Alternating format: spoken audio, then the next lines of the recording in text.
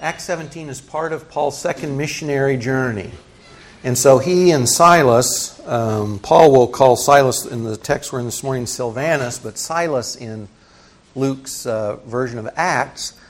Paul and Silas and Timothy had left what's modern-day Turkey, you remember we talked about, and they went across this territory they had initially had no intentions of going to, but God closed some other doors. Paul had a vision of a guy in Macedonia, and so they set sail across the Aegean Sea for Macedonia, and they hit that first city, Philippi, had some trouble, and some converts headed down the road to that next major city of Thessalonica. And you remember this was an important and strategic city. Thessalonica in its day was big, a couple 100,000 people, so really by ancient standards it was a huge city. And it was also strategic because it was on a major highway or trading route, and it was a seaport. So it was a rich place, a lot of people came and went. It was also the capital of the Roman colony of Macedonia. So it was a big, important city.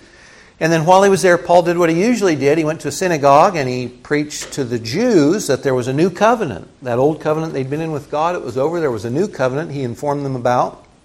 Some Jews believed, and also some Gentiles believed. And there's the rub. Of course, the Jews weren't sure about those dirty, testy Gentiles coming into anything God was a part of.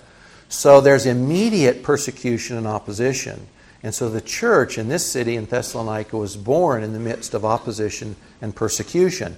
So much so that Paul's got to flee. In fact, the church there asks him, please, would you go? So he does, heads down the road, ends up at Athens briefly, and then in Corinth. And we assume about 51 AD. This is probably not the earliest. We think Galatians is the first letter he wrote, but 1 Thessalonians probably the second one he wrote, about 51 AD. From Corinth. Now, we will start 1 Thessalonians this morning. We won't get very far, about 3 verses. You know, the trouble with teaching through any of this stuff is it's deep. And you start looking and you think, I'm going to start with 10 verses, and no, I better go to 5, and no, I better go to 3, and stay within a 30 or 40-minute framework. So this morning, only the first 3 verses. 1 Thessalonians 1, 1 through 3. If you've got your Bible, feel free to turn there. That's where we'll be parked. Paul and Silvanus and Timothy to the church of the Thessalonians in God the Father and the Lord Jesus Christ. Grace to you and peace. We give thanks to God always for all of you, making mention of you in our prayers, constantly bearing in mind your work of faith and labor of love and steadfastness of hope in our Lord Jesus Christ in the presence of our God and Father.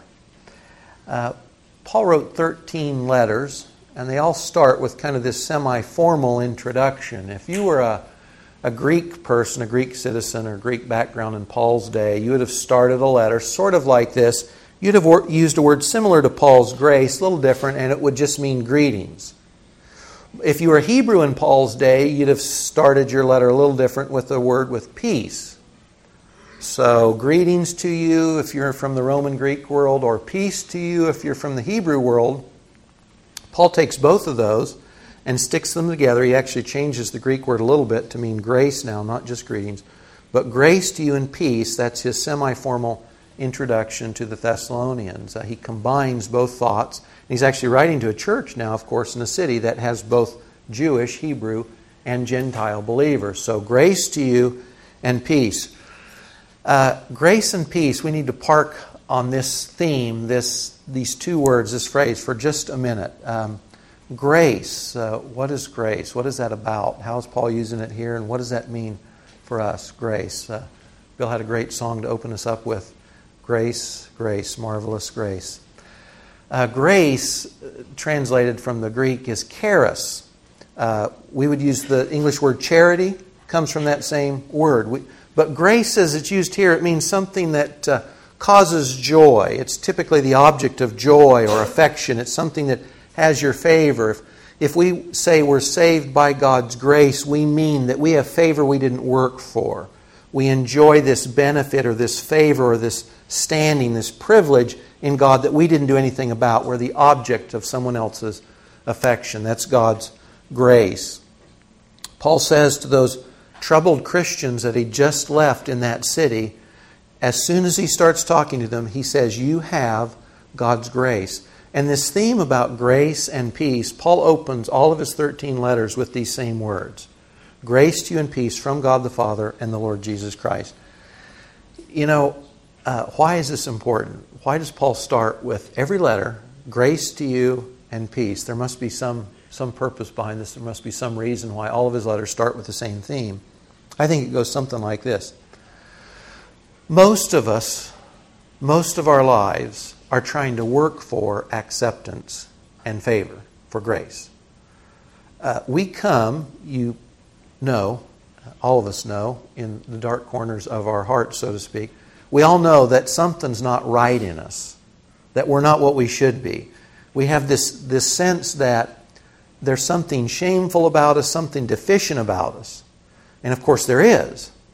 But we don't want to live there. We don't want to stay there. We don't want to think that's all we are. We want to be approved. We want to be known and loved. It's our deepest need. It's our deepest desire. Others have said, we have inside us a God-shaped vacuum. We know that we're meant to be more than we are. So most of us, Christians included, unfortunately, most of our lives are looking for grace. We're looking for this place or this person or this opportunity in which we feel our shame has been covered and we're now fully known and fully loved. We're accepted. We are the object of someone else's delight. We stand in their grace. And ever since the fall in the Garden of Eden from our first parents, all of us are born with this sense of shame and deficiency. And so our natural bent all our lives is to try to find acceptance. And most of us go about this in all kinds of ways. We do. You try to impress other people. You try and gain other people's favor by being smart or by being successful or any one of a number of things. Sometimes we cover up that sense of shame by alcohol, sex, drugs, you name it. But it's all the same thing. It's the sense that we're not what we should be and we want to be more. We want to be known and loved and affirmed. Well, Paul says here right from the start that these Christians stand in God's grace. These folks who trusted Christ, even in the face of opposition, Paul says, first thing when he talks to them, he says, you stand in, you have God's grace, His favor. You are the apple of His eye. He delights in you. He rejoices over you. This is our crying need, and this is where Paul starts when he writes them. And when God speaks to us through this letter today, he says, you start as those in Christ, as those with God the Father, in Christ the Son. You start in this position of being the apple of God's eye, being delighted in over by your Father. Listen to this passage out of Zephaniah 3. When we studied through the minor prophets years ago, we spent some time on this. You could hear this online, I think. This is, to me, an incredible passage in any part of the Bible, but especially in the Old Testament. And not only that, but in one of the minor prophets. Most of us don't read the prophets because it's kind of doom and gloom quite a bit. It's a little disconnected. But out of Zephaniah, God talked about His disposition that He would have towards Israel in a future day. And He said this in Zephaniah 3:14, shout for joy, O daughter of Zion. Shout in triumph, O Israel. Rejoice and exult with all your heart, O daughter of Jerusalem. Why?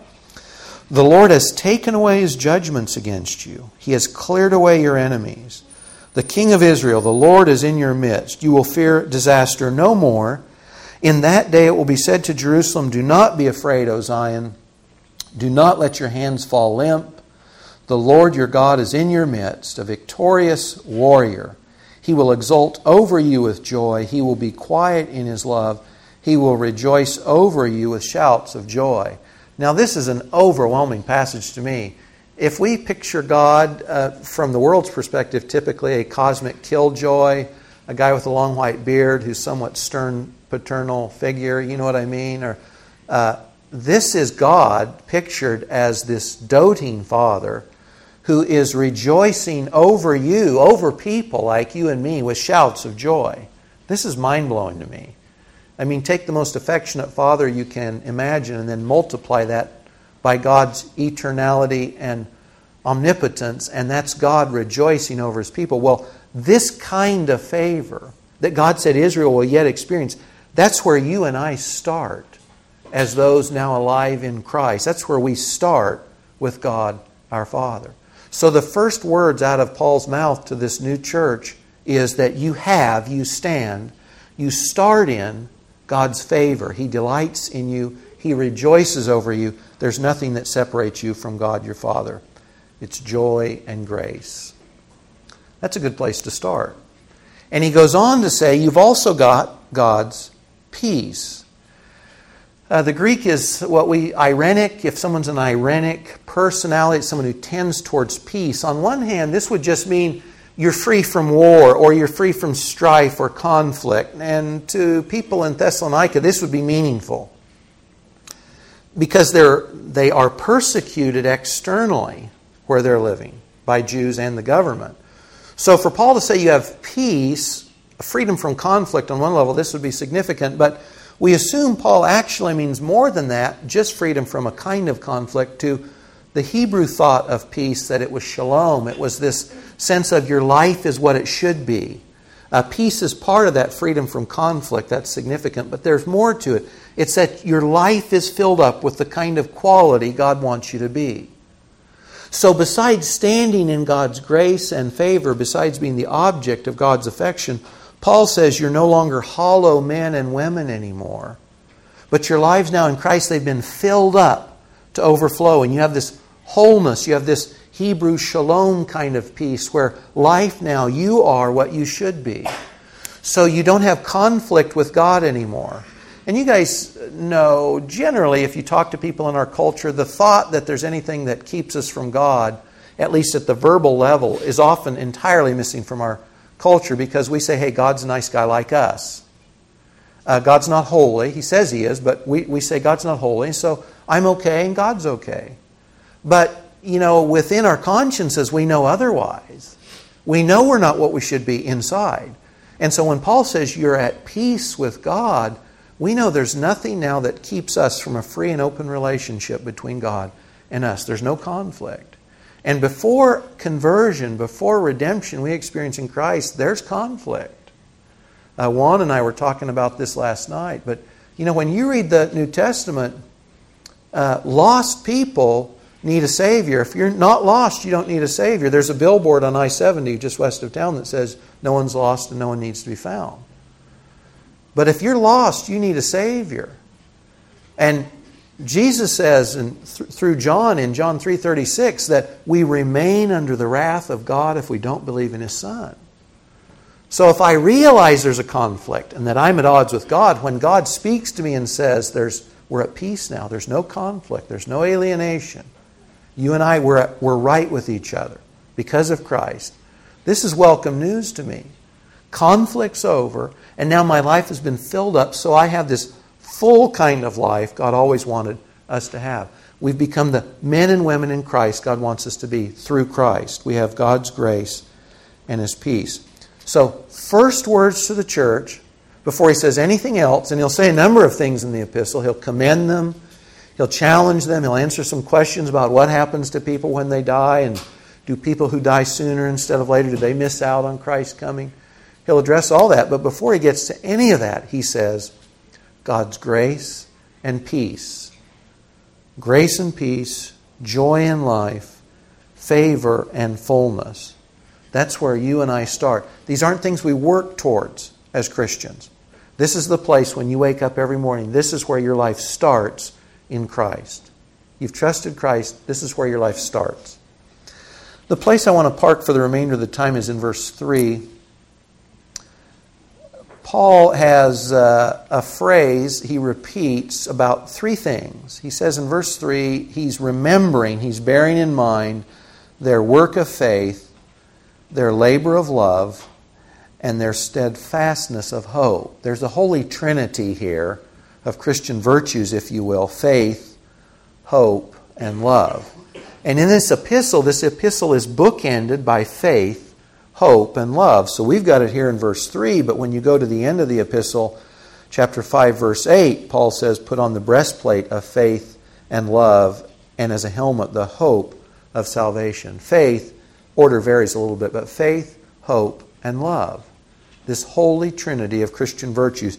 You'll see it again in Galatians 5:5, the hope of righteousness, faith working through love, Most famously, if you've not heard it anyplace else, remember it. If you've been to a wedding, you've probably heard it out of 1 Corinthians 13:13. Now faith, hope, and love abide, these three, but the greatest of these is love. Paul's bringing up this Holy Trinity.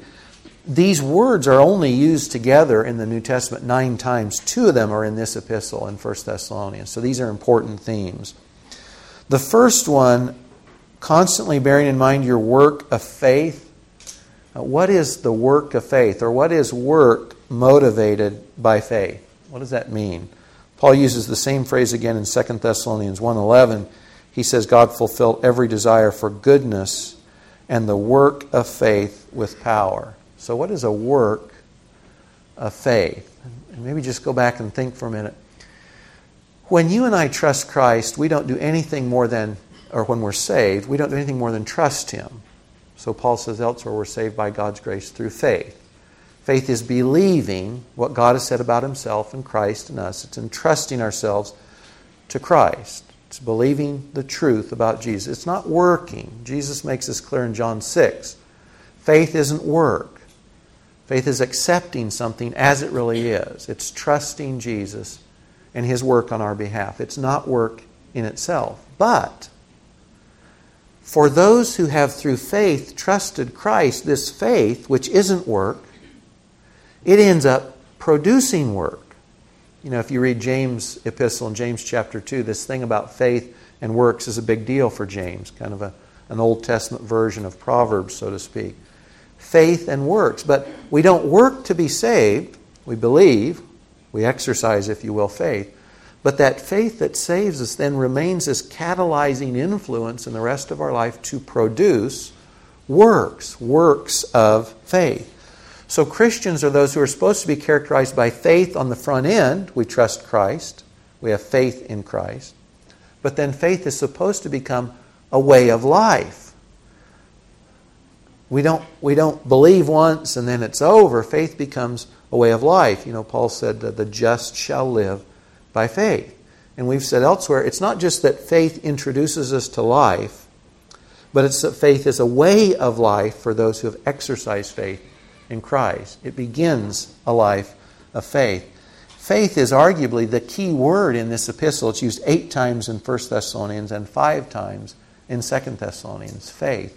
So then, for the Thessalonians, what is work of faith? What is the work that faith produced in this early church? You know, Paul actually doesn't mention a lot of it, but we know this at least in verse 8. Part of the work of faith was simply sharing the gospel.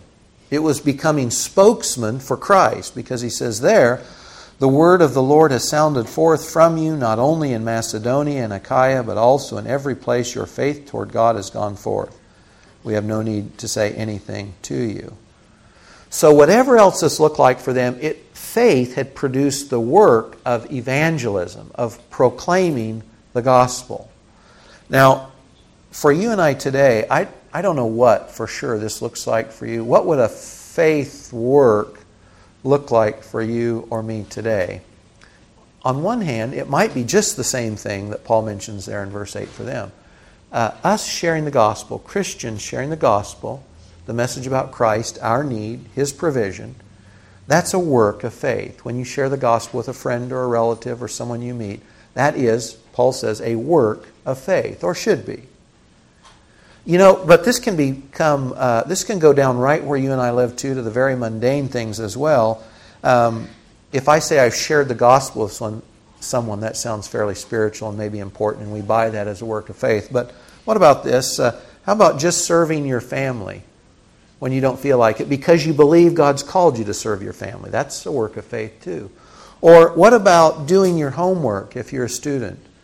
Because you understand that's where God has you in life, and so you doing your homework, that becomes a work of faith. You're doing it in a way to honor Christ. You're trusting that that's what God wants you to do, and you're going to do it to honor Him. That becomes a work of faith.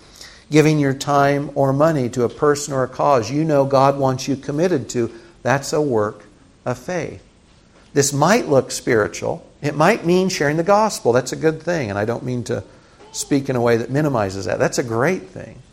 But it could look more mundane than that. It might just be doing the things you normally are called to day in and day out, but you're doing it out of faith, motivated with a motivation to please Christ. Those things become works of faith.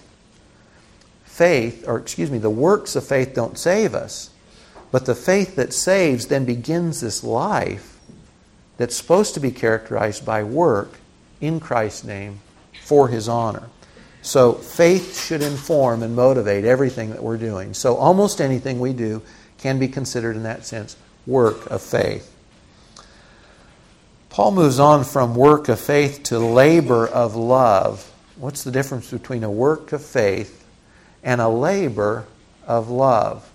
Labor here has the sense of work to the point of exhaustion, or it's exertion to the point of fatigue. You know, if I tell you I did a work, it might be something, if I do the dishes, I work, the dishes aren't very hard. But if I say I cleaned out the garage, I'm thinking that'd take a little bit more work. That's kind of the thought here. Work of faith, good start, but labor of love is labors that are done to the point of exhaustion. Labors that we remain committed to, that wear us out in the doing. And think through this for just a little bit. These guys had started working, and again, I find this interesting. These guys are in a hard place at a hard time. And Paul doesn't just say, boy, you've started well, now just stop there. He always exhorts them to keep going. And so he talks about, and he encourages more of the same, your labors of love. Faith starts working. Paul says here, love continues that work. Faith gets things going, but love keeps them going. It takes a motive as strong as love to keep many works going. And the term love here is agape. It's the Greek term for love most of us are familiar with. But it's the sense of, it's an unconditional love for the benefit of someone else, regardless of what I get out of it. Agape was not a term used a lot in the Greek world, but Christianity and the followers of Christ used it quite a bit more than it had been historically, because it's this kind of love. It's love for the benefit of someone else, no matter what I get or don't get out of it. So agape love is the kind of love God the Father has for us when He sends Jesus to die for our sins. God actually is honored in the end by that, but it is a self-sacrificing love. And then Jesus' willingness to go to the cross for the benefit of His Father, that's an agape love too. That's a benefit for His Father that's going to cost Jesus dearly. Or Christ on the cross loving us, bearing our sin and our shame, that's agape love. That's something done for our sake, for our benefit, that cost Him dearly. Well, this is the kind of love Paul says is motivating them to work incessantly or to the point of exertion or fatigue. I'm convinced that lots of works start out by faith and fail because they're not sustained by the deeper motive of love. And think about this in your own life for a minute. And I would just say briefly, this church was ready to fold up 2 years ago. There was a leadership meeting, and I said, guys, I can't keep going. I can't keep doing what I'm doing. And we're looking at each other thinking, well, maybe we'll just have to close up shop. The only reason this church, as far as my perspective, exists today is because the guys in that room said, what will happen to two dear little ladies in this church? If this church folds, what will happen to those little ladies? Faith had started the work of the church. But faith didn't keep it going. Love kept it going. So we sit here today because guys in that room looked around at each other and basically said, we just can't bail out on these two women. One had come to Christ through the service of this church and the families in this church, and brings along her mother, and we're looking at each other thinking, we don't know what we're going to do. We don't know how we're going to change, but we can't give up because we're responsible for somebody. We're responsible for these ladies. So many works start through faith and they fail because they're not motivated in the end by love. It's love that is the sustaining motivation that will keep some things going, when faith is given up, when faith has given out. If you and I don't have at the core of our being, at the foundation of who and what we are, a motivation of faith, we will probably never be involved in anything great in Christ's kingdom. Ever. You know, all the enemy's got to do is oppose you for a while, wear out your enthusiasm, knock you around a little bit, give you a little bit of defeat, and you'll give up. But if you're motivated by love, you'll keep going, because then it's not about you, it's about somebody else. So then you say at the end of the day, I'm not free to stop because I'm committed. I've got to serve somebody else. I'm responsible for them. So I'm not free to stop. If we are easily offended, if we focus on what's in a thing for us, if we can't look past the warts on our family's faces and our friends' faces and the people we go to church with, and if we can't look past the hatred and the opposition of those who don't like us, we will not be involved in the things God's doing in this world, because it takes more than starting a thing well to be part of what God's doing. Jesus could have lived his whole life up to the crucifixion and lived well and said, Dad, I've changed my mind. And we'd be in trouble. And we can start all kinds of works by faith and say at some point, well, you know, the fun's gone. It's not what I thought it'd be, so I'm going to stop. Labors of love, love that works itself to exhaustion, that doesn't give up, that's what these guys were practicing. And if you and I want to be involved in anything of importance in God's kingdom, in this world, that's got to be your underlying motivation. That with God the Father, with the Son, with the Spirit, we're saying to ourselves and each other, we're not just going to be motivated to work by faith, that's a great start, but we're going to be motivated by love, a love that doesn't give up, a love that works itself to the point of exhaustion. If you're not willing to do that, you can kiss goodbye the thoughts of being involved in significant things for Christ. Now, again, if you're thinking back, Christians are being persecuted, labors of love sounds kind of romantic. What does that look like for you and I? What does working to the point of exhaustion look like for you and I? Well, how about serving your kids when they give no thanks in return? That's a labor of love, I think. How about honoring your parents when they're only demanding more of the same? That could be a labor of love. How about helping friends with the same problem again and again and again and again? That can be a labor of love. Now, it may be more strenuous. I mean, literally, some of us may find ourselves on the mission field. We may find ourselves involved in church plants, spiritual service, counsel. It could be 100 things. But faith is a great start. But it's love that allows us to continue laboring when faith is kind of petered out. Paul says, you guys are doing it. You're laboring because you're motivated by love. You're wearing yourself out in the service of Christ because love is your motivation.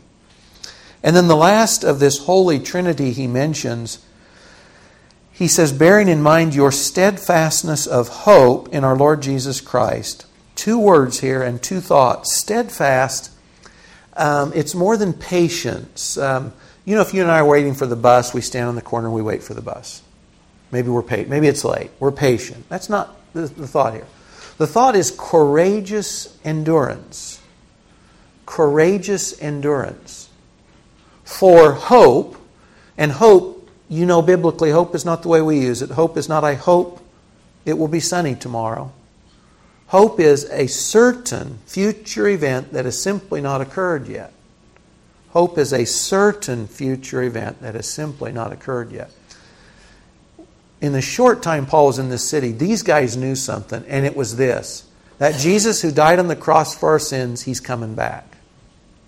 Because this comes up later in 1 Thessalonians and 2 Thessalonians again. He's coming back. This is their hope. And he'll mention this again at the end of chapter 1. What's their hope? The return of Christ. I don't know many Christians today who will tell you that the return of Christ is a fixed hope in their life. Not many. And even if you're dispensational or whatever your eschatology is and you believe the rapture could occur at any time or the second coming could occur at any time, I don't know many people for whom this is a guiding light in their life, the hope of Christ's return. But it's supposed to be. And I think at one level it's because in our world, in our time, in our culture, at one level we have things pretty easy. These guys didn't. While materially they were in a wealthy place for their day, they were in opposition. They were facing opposition. And, the early church and the church around the world today, we're often ignorant of this, but there are more martyrs being martyred today in the name of Christ than at any time in the history of the world. And there have been for the last several decades. But if life for us is a little cushy here, I'm comfortable, and I confess this is true of me more often than I'd like to tell you. Give me a good meal in my dining room with the kids around the table. I'm happy. To me, that's a little slice of heaven on earth, and I'm happy. But if my life bottoms out, if I lose my kids, if I'm Job, lose my kids, my wife turns from the sweet, angelic individual she is now to a harpy. What's my view then? Well, then I'm looking for something in the future. Right? I'm looking for a future hope. Well, these guys' life was tough. And Paul says they have a steadfast hope they've locked their eyes on the return of Christ. And it's this hope that is sustaining them. Works of faith, great. Love is motivating them to continue in that work. But also, so is the certainty of their union with Christ when He returns to the earth. So when they're worn out, and guys, sometimes this is true for you and I. Hopefully, maybe you already have. You'll face those situations in life in which the only reason you're going to continue to do right, or you're going to refuse to do wrong, is because you're going to face Christ face to face and eye to eye. Now that cuts both ways, actually, doesn't it? When we stand before the judgment seat of Christ, it cuts two ways. Jesus looks at us, says, "This is your life." Some of it burns up. That's the painful part. Didn't measure up to Christ's call on us or to a work of faith or a labor of love. It burns up. Paul says we suffer loss. Jesus says that's not what I'm looking for. That's not the point, though, of course. It is, because that reveals truth. But what He's really after, too, is to reward us for faithful service. So the things that survive that fiery trial of Christ's vision of our life, He rewards us for. And that's the thought here. Christ's coming for them means reward. It means the end of painful opposition and persecution. And it means union with Christ, the old passed away, the new present, and it means reward at His side, with Him. At this, what I call the eternal party. Where there's fullness of joy and pleasure forevermore. That's your future in mind, Psalm 16 says. So for these guys, in the face of opposition, hard times, Jesus says, through Paul, they've been sustained through a steadfast, a courageous perseverance as they fix their eyes on the hope, the certain future return of Jesus Christ to the earth. And when times for you and I get bad, we need to remember, and you can think of this two ways. You can think, Christ is going to return to the earth. Maybe in my lifetime I want to be ready. That's great. I think that's what they were doing. You can also say to yourself, I know one day I'm going to see Jesus face to face. And He's going to weigh my life. And because that's true, I want to make sure I live in a way now that I don't regret then. That's appropriate too. That's a certain future hope. Because Jesus is going to reward you for those things you do for His name and for His sake. That's a certain future hope. And God wants us to have this star in the sky, if you will, this fixed point that we look to in the future, and we know no matter what successes or failures we have here, we know of something in the future we can hang our hat on that makes everything else okay. And that's what they had. This steadfastness of hope. Faith, love, and hope. This holy trinity of Christian virtues. Grace and peace start us out. Faith, love, and hope get us home. Let me close with this.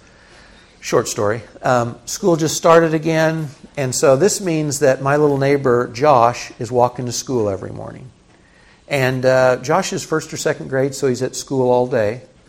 And this is the picture. I look out my window, I'm getting my work done, and Josh, hand in hand with one or both of his parents, is toddling down the street going to school. he's got his backpack on, and strapped to his backpack is his lunch pail. Josh is literally the only son of his parents. And believe me, they love him and they delight in him, and he knows it. And his experience every day is he wakes up loved and delighted in by his parents. And then he goes to school, and his parents have loved on him, fed him breakfast. They send him to school with a backpack full of school stuff and with a lunch pail. So, loved by his parents in the morning, first thing, heads off to school. He's got a day at school, and he's prepared. He's got his backpack and he's got his lunch pail. And I'm sure Josh has some up and down days at school, like all of us have up and down days. But you know what? The little feller's prepared. And I imagine when he sits down at lunch every day, takes that lunch out made by mom and dad at home, eating that lunch. You know, I suspect he's thinking this. Lunch is pretty good, got a little bit of the afternoon left, and then mom and dad will come and pick me up at the end of the day. See? His day starts, grace and peace, good breakfast, couldn't hurt anything. Goes to school well prepared. That lunch pail, for me, just like faith, hope, and love, gets him going through the rest of the day. And he knows mom and dad, he has no question about this, they'll be there at the end of the school day to take him home. That sounds a little bit to me like what God's saying to you and I through Paul in 1 Thessalonians. You start out, you don't work for this. You inherit in Christ grace and peace. And God loads your little backpack and He fills your little lunchbox with faith, hope, and love. You start with grace and peace. Good place to start. It's faith, hope, and love that'll get you through the day. Let's pray. Lord, we are thrilled that we belong to You. You're the best dad in the universe. Lord Jesus, You're the only one who could have saved us. And at the cost to Yourself, You took on our sin and our shame so that You could pour out Your grace and Your love, Your mercy and Your peace on us, so that we can stand before God the Father unashamed, stand upright in His presence, thrilled to be His sons and daughters by Your doing. Lord, thanks that it's faith in You that saves, no work of our own. I pray for anybody here who's struggling, Lord, who perhaps doesn't know You yet, that they would simply embrace You and accept the free gift of eternal life, Lord Jesus, You offer us. Lord, help us not to live as those who are laboring for favor, but as those who have it. Help us to be motivated by this holy trinity of faith and hope and love, Lord, so that we can fulfill Your good call on all our life and see You unashamed at Your return. In Jesus' name, amen.